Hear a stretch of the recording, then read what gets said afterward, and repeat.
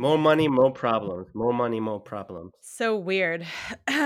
Having money and assets and shit.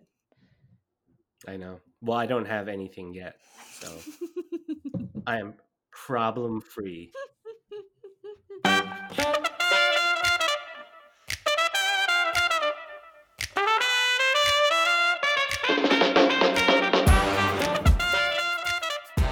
Hi, Chris. Hey, Liz. How's it going? It's December. It's We made it. December. We made it. We have been Mhm. chewed up and spit out at the end of this year.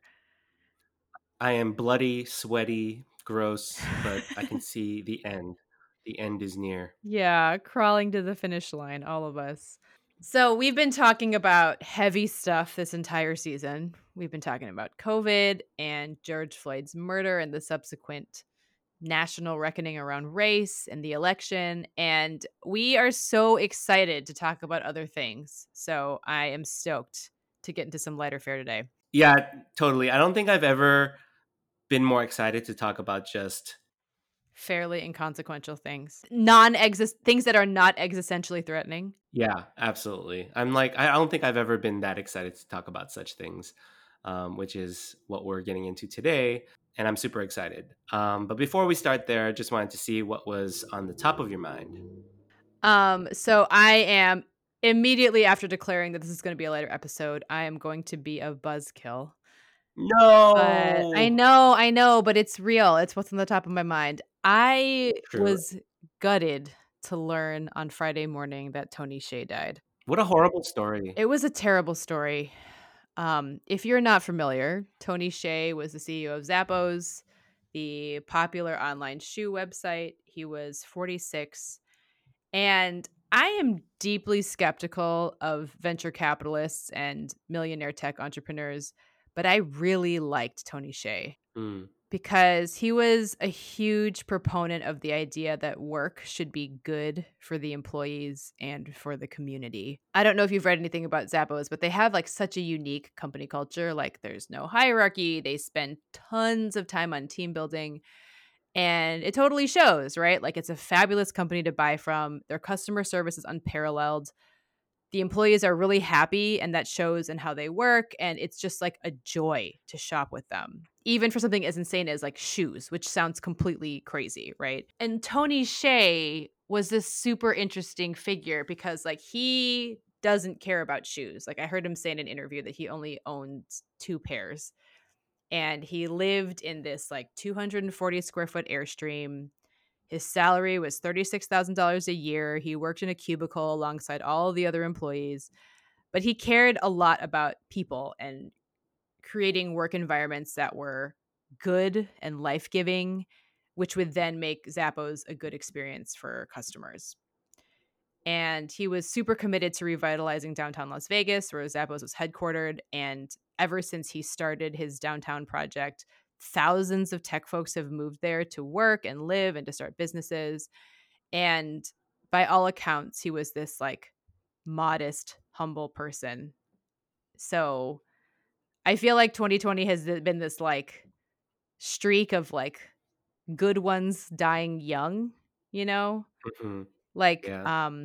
my friend Jason, who I talked about last season, and Chadwick Boseman, who we didn't even get a chance to talk about because so many other things were happening. Like it feels like another one of the good ones is gone, and that's really sad. Yeah, I didn't. I have to say, I didn't really know much about him, or that he was the CEO of Zappos.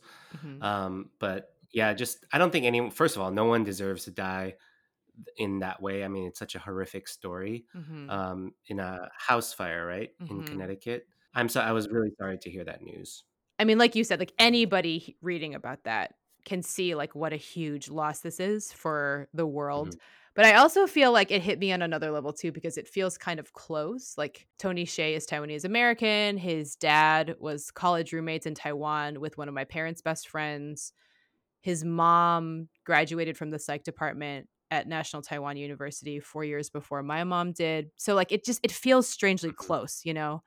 Yeah, Um yeah. and there just aren't yet a lot of Taiwanese Americans who we can say like really made an impact on mainstream culture. Hmm. But Tony Hsieh was one of them, and it sucks that like he's gone now. And he like had just retired in August.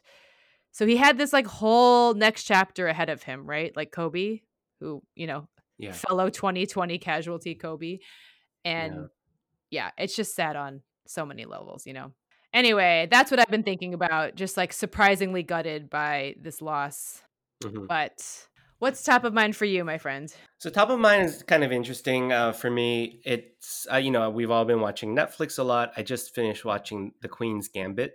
People love Queen's Gambit right now. I have to say I haven't binged the show. I usually have binge discipline. I Mhm. like spacing out shows, but I spent the entire Thanksgiving weekend binging The Queen's Gambit. It's like 7 episodes, Mhm. but just sterling television. Wow. It grips you from the very, very beginning, and it's so well paced, and it just keeps that energy throughout the entire series. Wow. The other thing I like about it is that it was a very complex female character lead, Mm, which I mhm. feel like has been much more of a trend in the last couple years.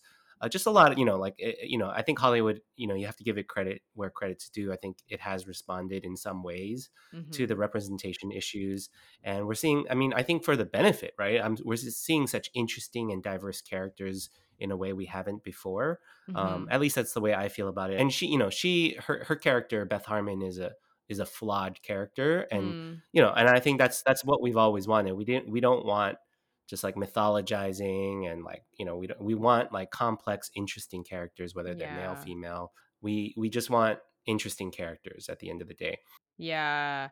And another one that I recently finished, and I haven't really told you that I've been following the series, but I got into Avatar: The Last Airbender, the cartoon. It's just something that I Mm. watch during lunch breaks. It's like 20 minutes, and I just I heard some nice things about it from people, so I was like, okay, let's just watch it. I'm not a cartoon person or whatever, Mhm. but I found it interesting. It was a fun show. I think it has great messages for kids and very interesting themes that are kind of Eastern inspired, Asian type of philosophies, like Buddhist principles that they weave into sort of like messages for kids and Hmm.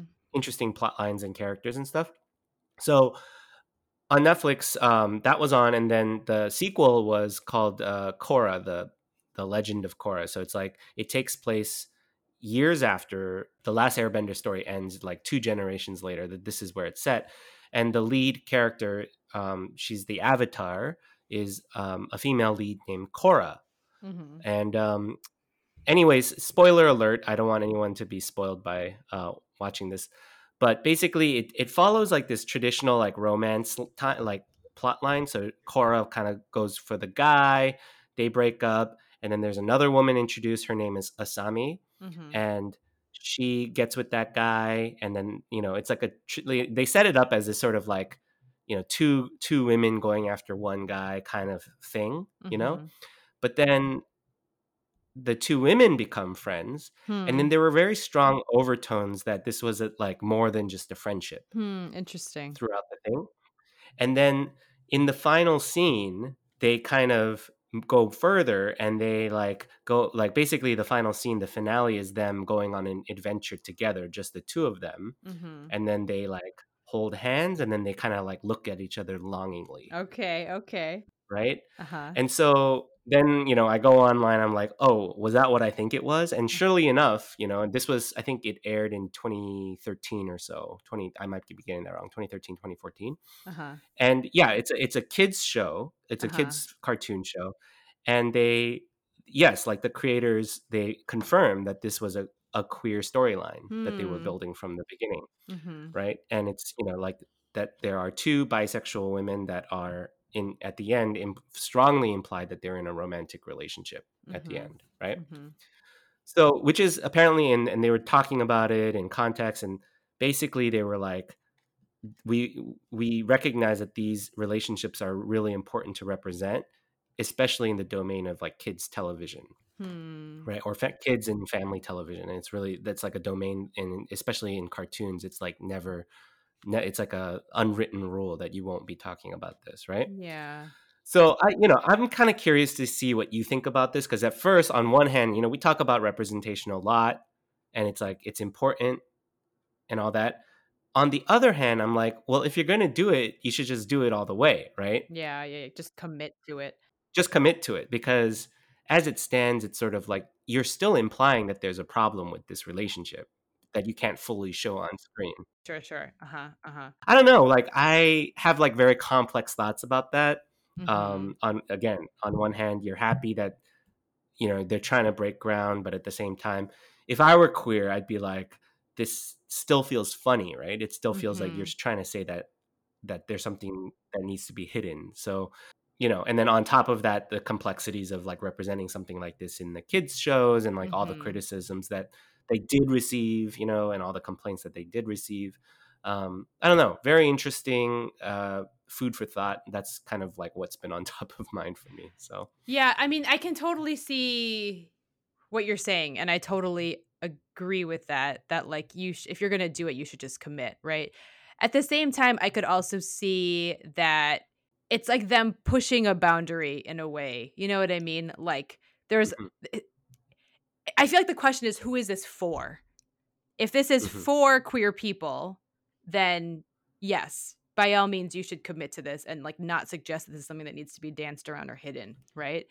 But then mhm. if this is for mainstream society, which is still quite homophobic, then I could see how this is an effective strategy to put it in there, make it ambiguous, and then like kind of like incept people a little bit and then like push the boundary forward a little bit and like not make a huge deal about it. Yeah, I think that's a really helpful way to a really helpful way to put it. Like, who is it for? What is it intended for? Yeah. So, if you read the interviews with the show creators, like, it's very clear that their intention is the mainstream audience, and Sure. trying to push through a boundary that, yeah, to push through a boundary like in kids television and entertainment, to Yeah. normalize this. So I thought that was interesting, but I think it's just a broader point about, I'm really loving the interesting characters and storylines that you just don't see in genres like kids television, for Sure, example. sure. Yeah.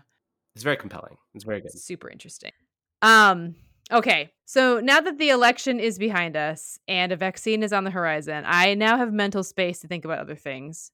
And what I was thinking about this weekend was holiday shopping. I was ready for Cyber Monday this year, which I never am. Maybe because I'm used to buying more things during the pandemic to like make our new life manageable. I've been buying online a lot. Like I feel for the first time in my adult life like I was ready to tackle some holiday shopping. What does Can I ask you, what does being ready for online shopping mean? Does that mean that you did all the research on things that were going to go on sale, or were you just like, I'm ready to wake up and be on this computer all day? That is an excellent question, Chris, and I'm very glad you asked. So, up until this point, like there was only one sale that I like Cyber Monday sale I do every year, which is like we get our holiday cards on Cyber Monday without fail. So that means that that all has to be made and addresses procured and all that. So that's one thing that it means.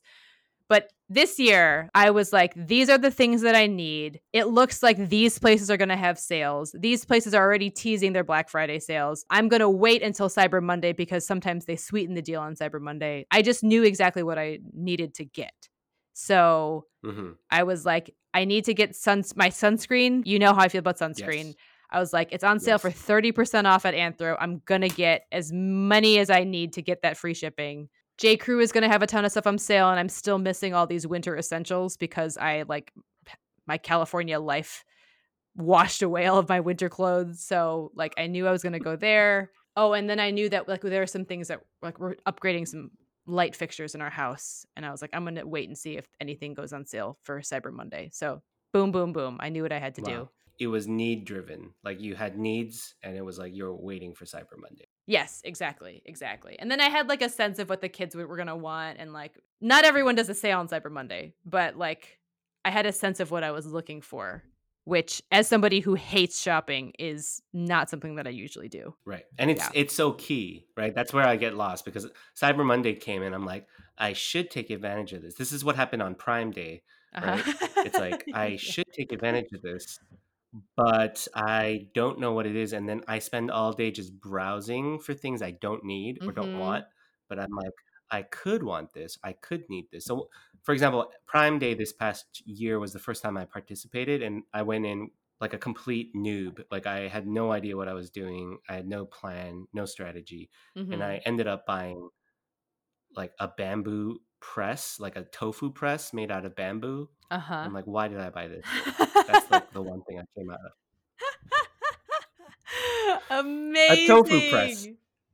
Why did I buy a Amazing. tofu press For all of the all tofu you're things? pressing.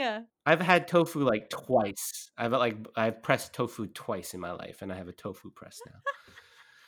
Amazing. But that's how they get you, right? They create this like urgency, this like closing window, and they induce panic, really, right? Like you have to Yeah. get this.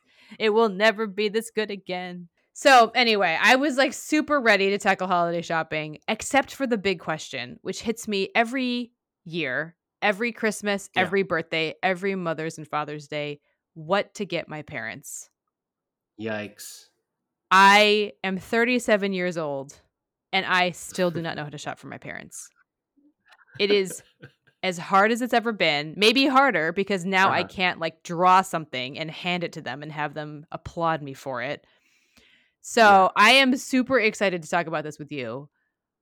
What Uh-huh. is your experience of getting presents for your parents? And like, what are the things that make this complicated or not complicated in your case, maybe? Very poor gift history with the parents. Really? I mean, it's been very poor. I mean, I just don't like you. I have like no idea how to do such a thing, and it's changed over time, as you've already referenced, right? Like, Hmm. I think I stopped. Like at a certain age, you can't craft things anymore for your parents, Yeah. right? At, the, at some age, I mean, to use a Moneyball line, at some age, you're told you can't play the kids' game anymore. Right, right, right. Um, and so, yeah, and then there's this weird interim time when you're too old to craft, but you're still using and relying on your parents' money. So Yes. it's like, do you use your parents' money to buy your parents a gift? Yes. That seems weird. Complicated. And then yes, and then there's the period of life where you just started work, and so still you don't have enough money, but you're probably hurting yourself financially by buying them a gift, which again is not great. And then you're at our stage now where have like you have the latitude to buy whatever you need to buy, but what do you buy people that already pretty much have everything, and they're probably in a position to buy you things that you don't have, right? Mhm. I don't know. So I have not come up with a good answer. And so I've had some fumbling attempts in the past. So I don't know. Like, how do you think about it? Like, there's so many different gift giving principles. There's like gifts that are sentimental, there are gifts that Mhm. are useful and practical, there are gifts that, are valuable and accrue value over time. There's interest based ones. Like, do either of your parents play golf? No. Oh, I mean, my dad flirted with it for like 2 Uh years huh. in the way that most Okay. Asian parents do at some point. Whether or not it sticks is the open question, but it did not really stick for my parents. I think dads in particular, if they golf, it's like the Mhm. ultimate backup card, right? Like Mhm. you can always get something golf related and it'll be fine, right? Like Mm. they'll always lose golf balls. And so Right, like right, a set of right. really nice golf balls are really good. It's like your automatic out. So that would be your like interest based gift, right? Right, Which, right. I can tell you from experience, my parents have no interest in anything. Yes.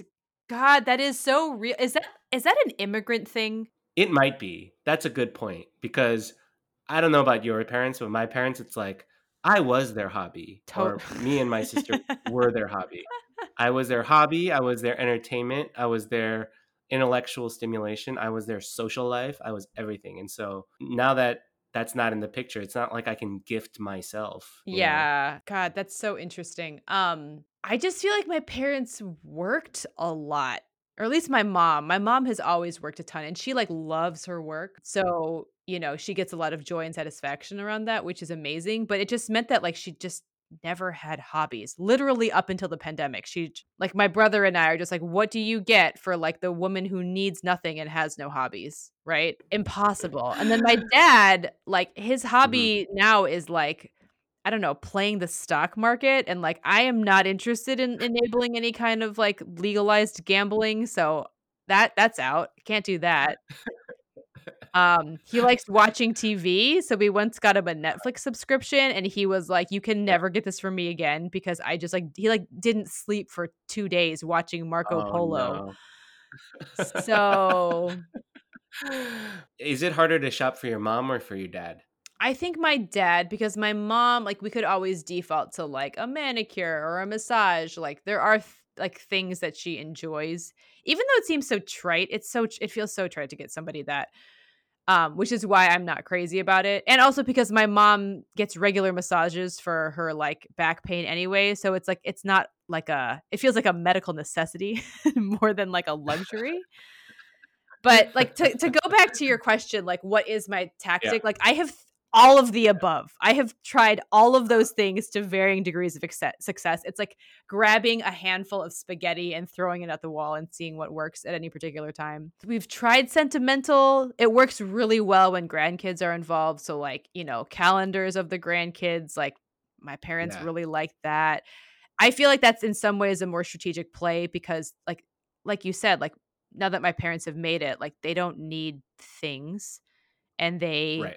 are very comfortable buying whatever they want whenever they want. So sentimental I feel like is a good way. Like I last Christmas I was like I tried that angle where I was like I think the best gift and the best thing that I can do for my parents now that I live closer to them is like actually spend time with them. So like I got my mom a mom-daughter date, which is, like, so cheesy, but we've never done that kinda thing before, you know? Like, this is my first time living here. Did it come like on a card? Oh, like a coupon book? Did I make a coupon book for my mom at 36? No, I wrote it in a card, which is also, like I feel like I excel in, like, holiday cards. I can write a very Yeah. good card. The gift is gonna Yeah. be hit or miss, for my parents at least. So I was Mm. like, let's do this twice. Well, there's a city in between where we live where you can like get a manicure and get like tea, like afternoon tea. Um, Mm. and we were able to do that once before the pandemic, and that was actually really lovely. And I feel like that's the strategy I'm going to do. And then for my dad loves James Bond movies, so I was like, when the new James Bond movie comes out, let's like go see it and eat lunch together. Like I think that he would like that, and that would be Mhm. great for me to like spend some time with my parents, like one on one, without my kids, which I never get to do. Would have been great, except the pandemic happened, and I don't think the James Bond movie came out at all. So, It's great because you have like a birthday like idea in your back pocket that you could bust out. but I've already given it. I see. So I feel like I still have to fulfill my obligations from Christmas 2019 and come up with something new for Christmas 2020 that they could possibly enjoy during a pandemic, which is going to force me into buying things again, which is like not Mhm. super effective as we've Okay. discussed. So my mom did Yeah. get a hobby over COVID, which she's like suddenly deeply obsessed with opera, which Uh-huh. fabulous. Great. So like every day, I guess the Met releases one opera a day for it's available for 24 hours, and every single afternoon she watches an entire opera. What? I know. My mom is like she's like gone full immersion. So for her birthday, my brother and I got her a subscription to the Met where she can access like their whole library of operas. So I'm like, how's this gonna work? She gonna watch like 2 operas a day now? I don't know how this is gonna go. And we also got her like this like encyclopedia of operas, like help her like like so she could learn about like background and context and like stuff that she wouldn't get just watching it. And she loved that. So it helped that she got a hobby that we could then support, but she didn't get a hobby until she was like 71 years old.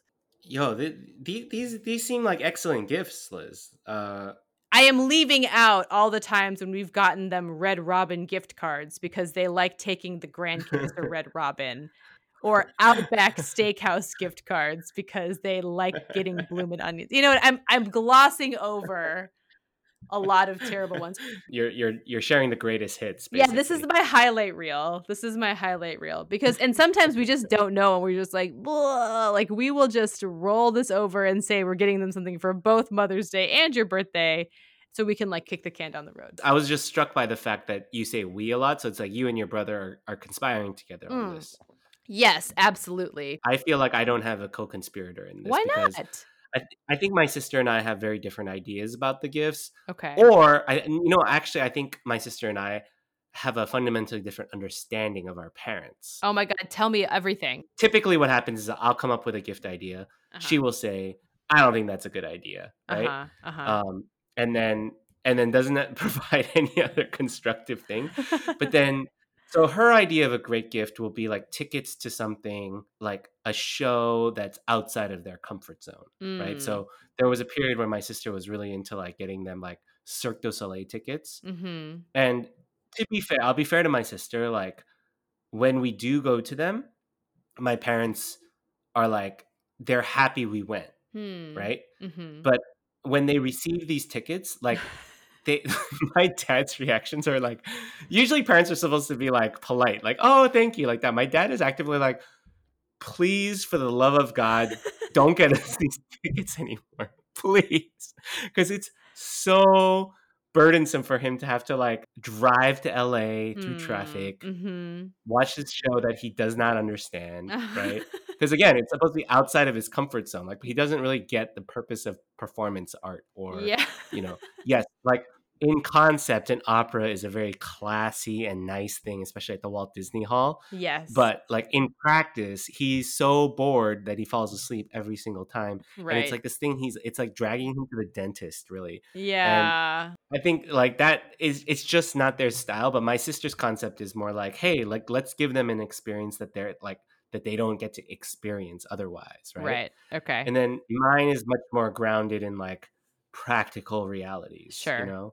And that's harder. I think that's a harder line. I think thinking of like expansive opportunities are easier to think about rather than like what do they actually need? Because it, Mhm. it has to hit this like fine point of like they need it, but they're not inclined to buy it for themselves. Yes. That's a very hard. It's like those are the best gifts I feel like, but it's a Yes. very hard needle to thread. Agreed. Like yes, I've had a lot of miss gifts. Like I'm thinking about one time I was in Japan and I was like really enamored with this like all these like how like Koreans like have panchan, they eat a lot of panchan, so Mhm. those like small plates, and then so I was really intrigued by this like set of small plates in Japan, Mhm. and I carried it over. I mean, it was a pretty big set, so it was like pretty heavy, and I brought it back from Japan and I gifted it.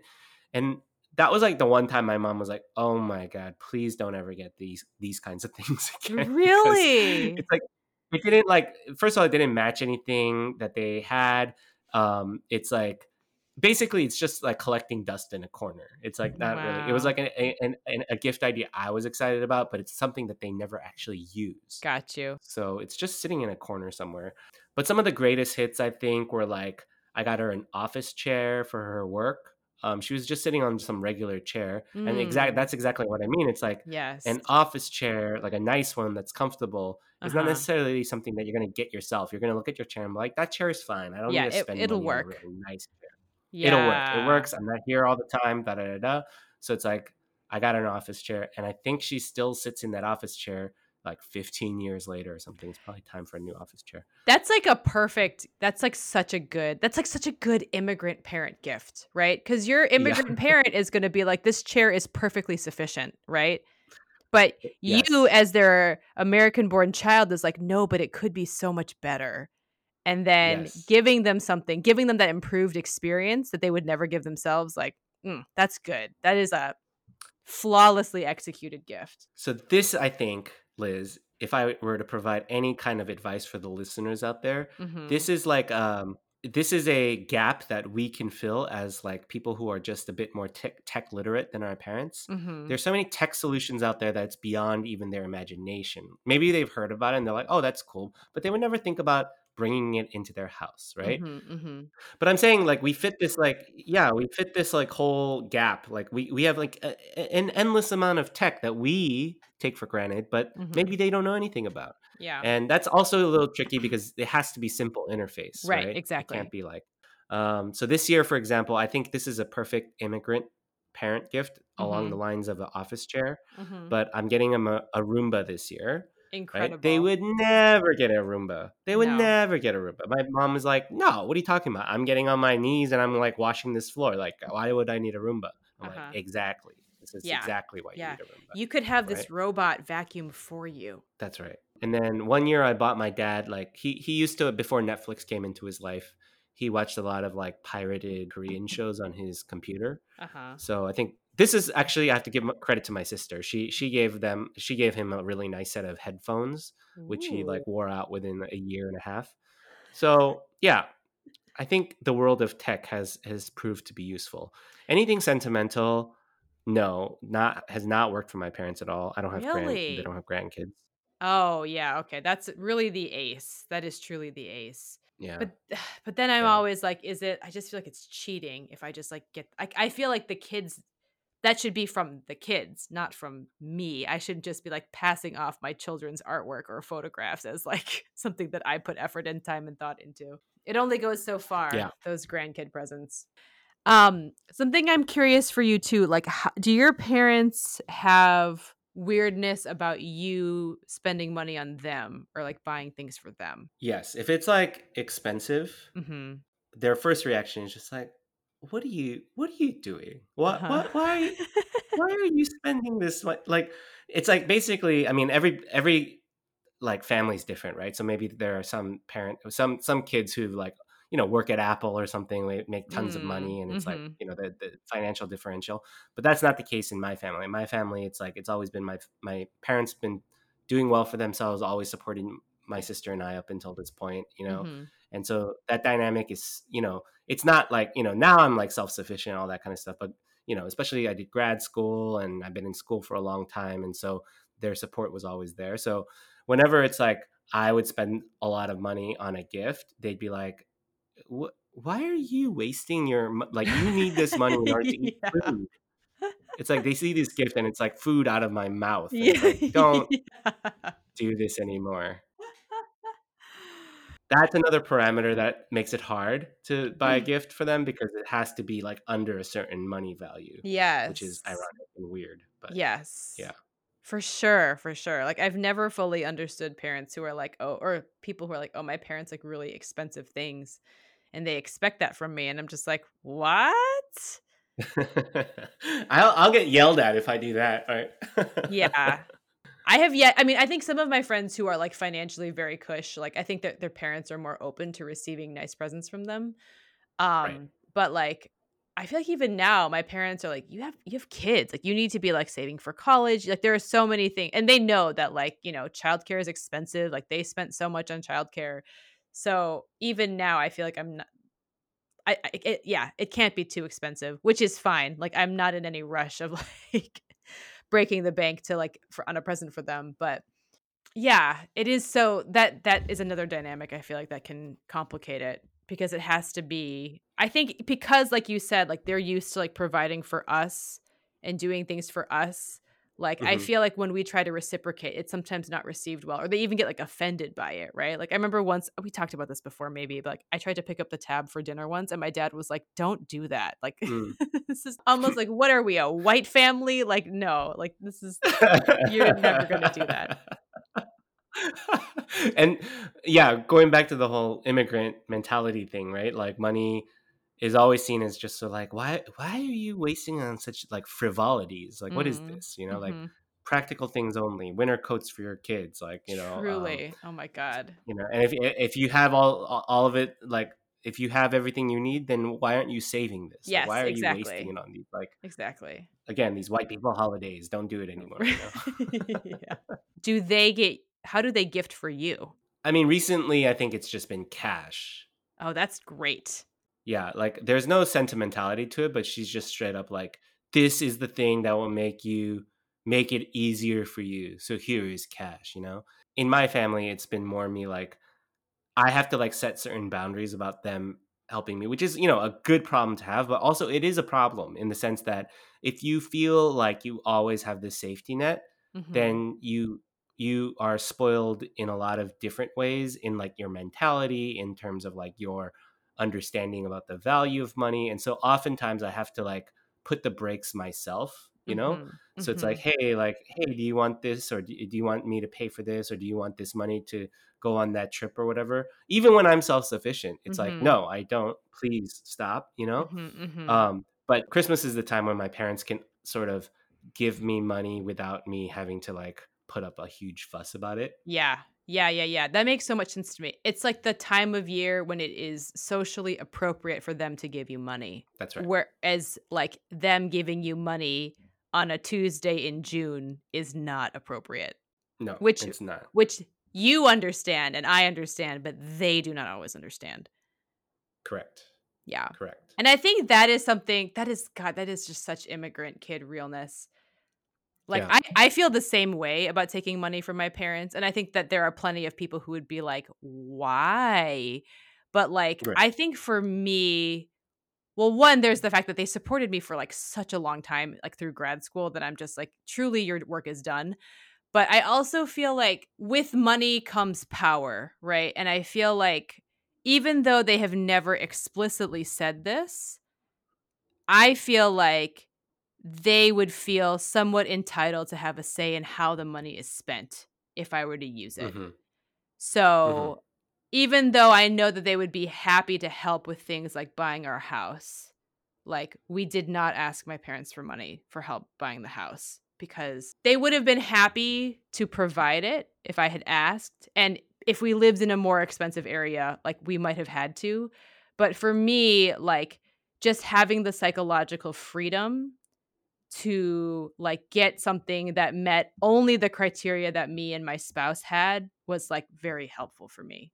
You know what I mean? Mm. Yeah. So that's how it is for me.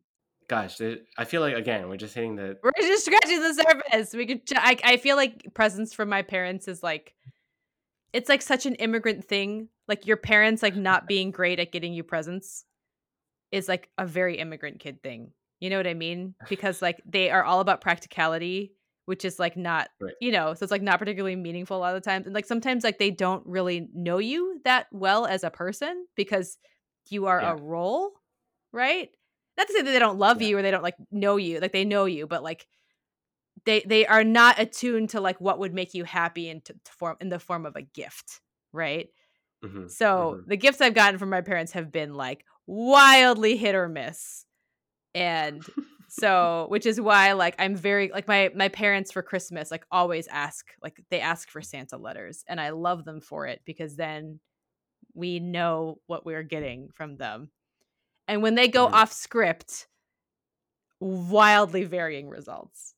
I always appreciate the sentiment and I always appreciate the generosity. Like they are wonderful in that way, but sometimes I'm just like this is maybe not what I would have chosen for myself, you know. So, You know what was a good gift? what? One of the hits, I'd say. Uh-huh. I got my parents both Fitbits one year. Oh, dude, Asian parents fucking love Fitbits. Oh Yeah, my it's god. so good. It's so good. I didn't know it was gonna be as big of a hit. I just thought it may look stylish or whatever, but all of a Uh-huh. sudden they were walking more. They were like calling me on their Wow. walks. Their health was getting better, and That's they were so like they were good. like doing competitions with each other on the walking, and I'm like, this is an ace. That's amazing. If you out there have not used the Fitbit trick, do the Fitbit. Yes. That is a good gift. Yes, as long as your parents Yes. don't have Apple Watches, which I believe mine do, or my mom does, so I can't play That's that true. card. But my mom, she's so funny. She was like, "I'm so curious about how many steps your child takes." Because she would just like this is like such a first time grandma thing, but like she would just like watch him like running after me and how like every one of my steps was like four of his steps. So she got me a Fitbit and was like, I want to see how many steps your kid takes. And I was like, then give him a Fitbit. I don't need one. Oh, so good. Yeah. But So yeah, no, good. what is that? What is it about Asian parents and Fitbits? But I think it's also, I have to say, it might also be a status marker a little bit because sure. I Yes. noticed that some of these, like, my parents' peers, when I see them with Fitbits, they do have a slightly like cool techie edge to them. Like Mm-hmm. they're kind of in the know. Mm-hmm. It's Mm-hmm. like they drive, they have a Fitbit, they drive a Tesla. They're like, kind of The with it. the signals. hmm That's right. That's So I so think the Fitbit interesting. has hit that community in a certain kind of way. That's That's super just a theory. interesting. Just a theory. Yeah. hmm I hmm love that though, that it actually motivated them towards, like, better health. Like, that's incredible. That's a great Yeah. gift. You know what I want to frame as a gift one year? I want to frame like, how those, I think there are ways to like install like remote access things, right? Like you can like control their computer from Uh-huh. where you are. Uh-huh. I think that would be a great gift because I cannot tell you.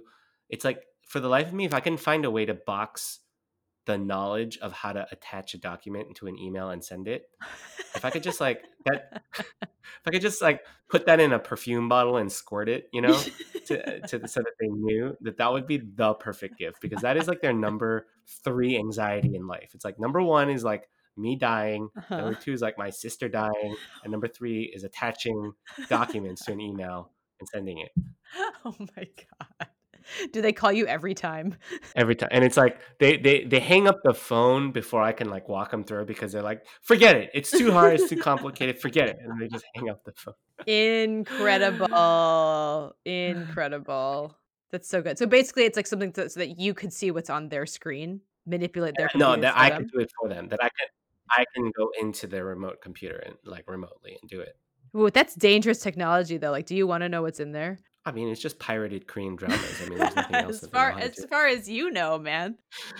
Ooh, maybe I don't. I'm just Maybe it's saying. too I'm much just saying. power. I could but I mean, who has time? Like, who has time to, like, dig through other parents' documents? I'm sure you have better things to do. But Yeah. I would not want access to my parents' computer, mostly because it's, like, full of, like, downloaded, like, wallpaper apps that, like, I'm sure come with, like, all this malware on them, and I just it's very stressful. It's very stressful to use their computers, so I will leave them to their own devices on that front.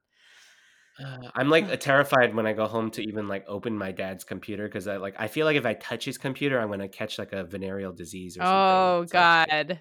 Oh, god. Oh, man. Okay, so truly just scratch the surface. Like we did not even yeah. talk about the complications of gift giving for other people beyond our parents, but these will be topics we will revisit at a later time. Oh, we have to. Yes. In the meantime, let's move to our top 5, which is on another seasonally relevant topic, holiday songs. Ooh, how do you feel? Are you like a love to hate? Are you like hate to love? Or are you like unambiguously in love with holiday songs? I'm pretty neutral. I'm not one of those people who starts playing them the minute that November 1st rolls around. I'm also not one of those people who hates the people who start playing them as soon as November 1st rolls around. I enjoy them when they're around. Mhm. I like a festive vibe, but I'm neither clamming for them nor disdaining them. How about you? Okay. I hate how much I love them. Oh, wow, complex. Yes, yes. I have to admit that setting that Christmas mood is magical. What can I Yeah, say? yeah. It was hard for me to come up with just five. Oh, I love that. I love that. I love that. Okay. So as the holiday song connoisseur, maybe you should close us today. Okay, okay. What's Okay. your top five? I'm eager to hear. Okay. My number 5 is Baby It's Cold Outside, Mm, which is very inappropriate. It is a let's go. yeah, it's a holiday song about sexual coercion, and all arguments for its cancellation are fully warranted. However, when I was in middle school, this beloved teacher named Mrs. Prosperry put up a musical medley variety show every year. And when I was in 7th grade, I sang Baby It's Cold Outside with Mike Grindom, whom I and all of my friends had a crush on. And it was a highlight of my life up to that point. Like, so thrilling. So there is truly no universe in which it would be appropriate in 2020 for two 7th graders to be singing the song. But this was 1995 when it was both encouraged and applauded. So even Because though, nobody knew what it was about back then. I mean, I feel like it was fairly clear what it was about back then, but it was like the inappropriateness of it all was lost on us. It felt just flattering, right? So even though the song is absolutely the worst, in the increasingly rare times when I hear it, it makes me smile and it takes me to a bygone era of tween crushes. Wow. Of all the songs that I was like absolutely sure would not make your top 5 list, this was the one. I am shocked, but I totally get the whole nostalgia aspect. It's very powerful. It is. Early crushes. Highly controversial number 5. I'm excited. All right. My number 4 is Hallelujah, the Pentatonix version, which is on their 2016 Christmas album.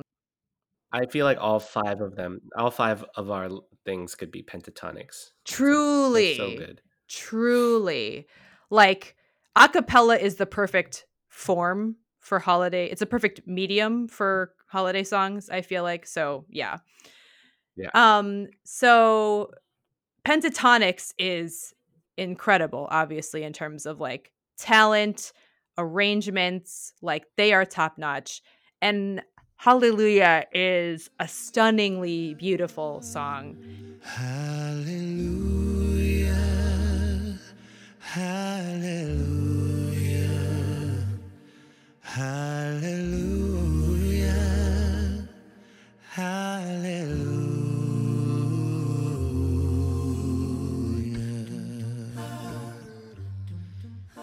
And I've never seen it framed before as a Christmas song before they put it on this album. And I don't know if it was merely the presence of the word hallelujah that made them think that this would be an appropriate Christmas song. But whether or not it was intentional or like shoehorned in or whatever, like I really love the framing of it as a Christmas song because like the song is about like, it's like, there's like real darkness in the song, right? And there's real pain. Mm-hmm. And I just like the idea of a holiday song that acknowledges like that it's like fucking complicated. And it's not like the holidays are not just all like joy and mirth and like peppermint mochas, but like they're very complicated and they're often like very like lonely and tragic times for people. So the framing of this as a holiday song, I thought was really, really like I appreciated that perspective, and the song itself is gorgeous. The music video is awesome. So that's my number 4. My number 3 is the soundtrack to A Charlie Brown Christmas by the Vince Guaraldi Trio. Okay. So A Charlie Brown Christmas is iconic.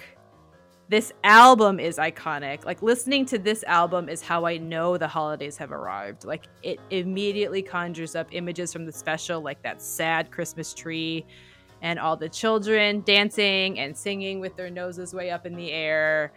And I really love that like the music evokes this whole range of holiday emotions, holiday joy, holiday melancholy. The fact that it's jazz makes it like, it's a very like unique sound. It's iconic. So one of the defining features of the holidays is this album for me. Nice. My number 2 is Oh Holy Night. Not specifically performed by anyone, but I went to grad school at a seminary where I spent all this time like questioning and deconstructing my faith, and a lot of religious tradition lost meaning for me at that time because I was like thinking about it all the time. And one year a friend invited me to go with her to a Christmas concert from like the California Philharmonic or something like that. And because of the deconstruction and because like the general stress of grad school runs up until like December 21st, I just like was not feeling Christmas really. But then the orchestra played this hymn and the lyrics were written in the program. And I saw some that I had never seen or heard before. Like the second verse it goes like this. It's like, truly he taught us to love one another. His law is love and his gospel is peace. Chains shall he break, for the slave is our brother. And in his name all oppression shall cease. And in that moment I was like, there it is. That's what we're celebrating. Like all of these songs about babies and stars, like I can leave all of those, but like what we're really celebrating here is like the person of Jesus, who was a revolutionary who came to end injustice and overturn oppressive systems. Like I get it now. Like I'm here for that. and this is what Christmas is about. So like the baby in the manger and the nativity scene, like that's not my entry point anymore. Like this is my entry point now. Mm-hmm. That is a highly emotional song. Yes, it is. And if it's when it's performed well, like the ending can be like the way that the ending goes up that octave and the music swells, like it is beautiful, and it also has this like deeper meaning that I can get behind. I feel like this helped me connect Christmas to like my actual faith in like a way that made sense for the first time in that stage of my life. Oh, So. that's lovely. That's lovely. Thanks. But that's not my number one. Because number one is All I Want for Christmas by Mariah Carey. I don't want a lot for Christmas. There is just one thing I need. I don't care. The Queen of Christmas. Truly the Queen of Christmas. And there's nothing to say about this. Like, it is the best Christmas song of all time. Pop perfection. Tone, tempo, melody, lyrics, solo, background vocals. It is the perfect Christmas song. It is good enough to be played all year round. And rumor has it that Mariah wrote it in 15 minutes. All of which goes to show that Mariah is the rightful Queen of Christmas. Oh, uncontested. Truly. Yeah. So that's my top 5. And I'm in the mood. I cannot wait to hear your list. Okay. I'm a big fan of hymns, so I have like Okay. a couple of those in my list. The first one is a hymn, Good King Wenceslas. Whoa! I know. Christopher, I did know. not see that coming. I have never heard that name pronounced correctly. Is that correct? I don't even know. I mean, maybe. I've never heard it pronounced, period. Good King Wenceslas looked out. Oh! Yeah, that's Wenceslas. That's right. Oh, that's the one. I didn't know the song had a Yeah. name. Okay, I got you. I had heard the song before, but then I think when I fell in love with it was in Love Actually. Oh, When the Prime Minister, Hugh Grant, is going around looking for Natalie, Uh-huh. and then he's knocking on all these doors, and these 3 little girls like answer the door, and they're like, "Oh, please sing us a carol." Yeah. Are you singing carols? No, I'm not. Please, sir, please. Please. Well, I suppose I could. Please. All right. And then he sings this one. Good King Wenceslas looked out on the feast of Stephen. And then his driver or whoever is next to him just all of a sudden just busts out this like Bass. deep, rich bass. Yeah. When The snow lay round about, deep and crisp and even, brightly shone the moon that night. Simon is like, what the hell?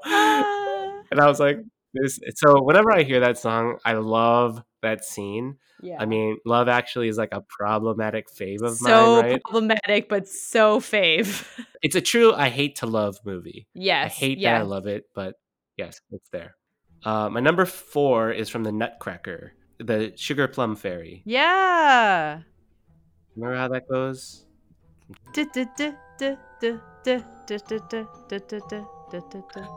It's a magical tune. Puts me in the mood right away. Right. It is And peak so, like, Christmas. Well, it is. Yeah, the entire Nutcracker thing. But this is like the peak song of the Nutcracker, right? yes. Yes.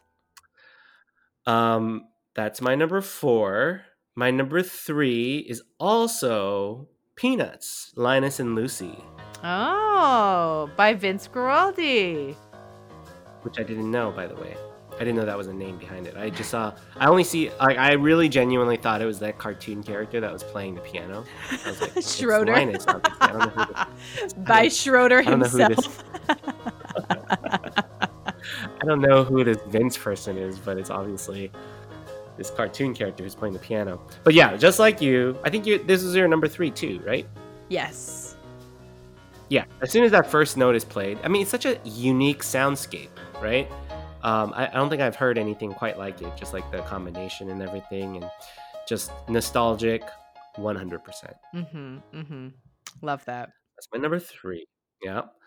My number 2 is You're a Mean One, Mr. Grinch. Oh, wow. Okay. You're a mean one, Mr. Grinch.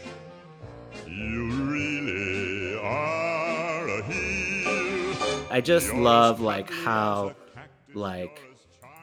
how negative it is, you know, and it's such a curveball at Christmas. All these things about like wanting to be with people you love, and the ending lyrics of this is that You're a 3-decker sauerkraut and toadstool sandwich with arsenic sauce.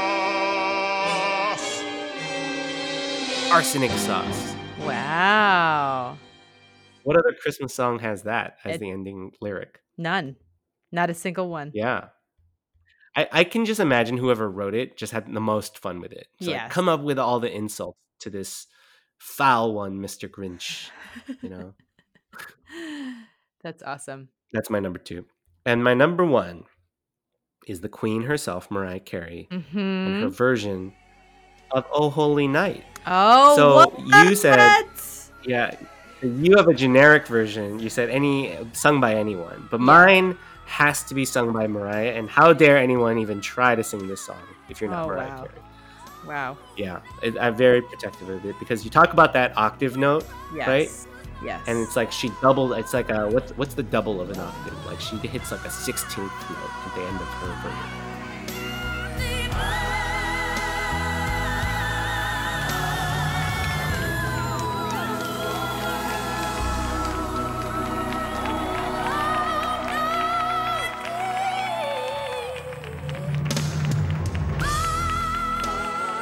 You know which version I'm talking about? I do know the one. Yeah, which does not have the probably because that's the only one I ever heard, and then it didn't have that verse that I mentioned. But I mean, hers is an iconic version.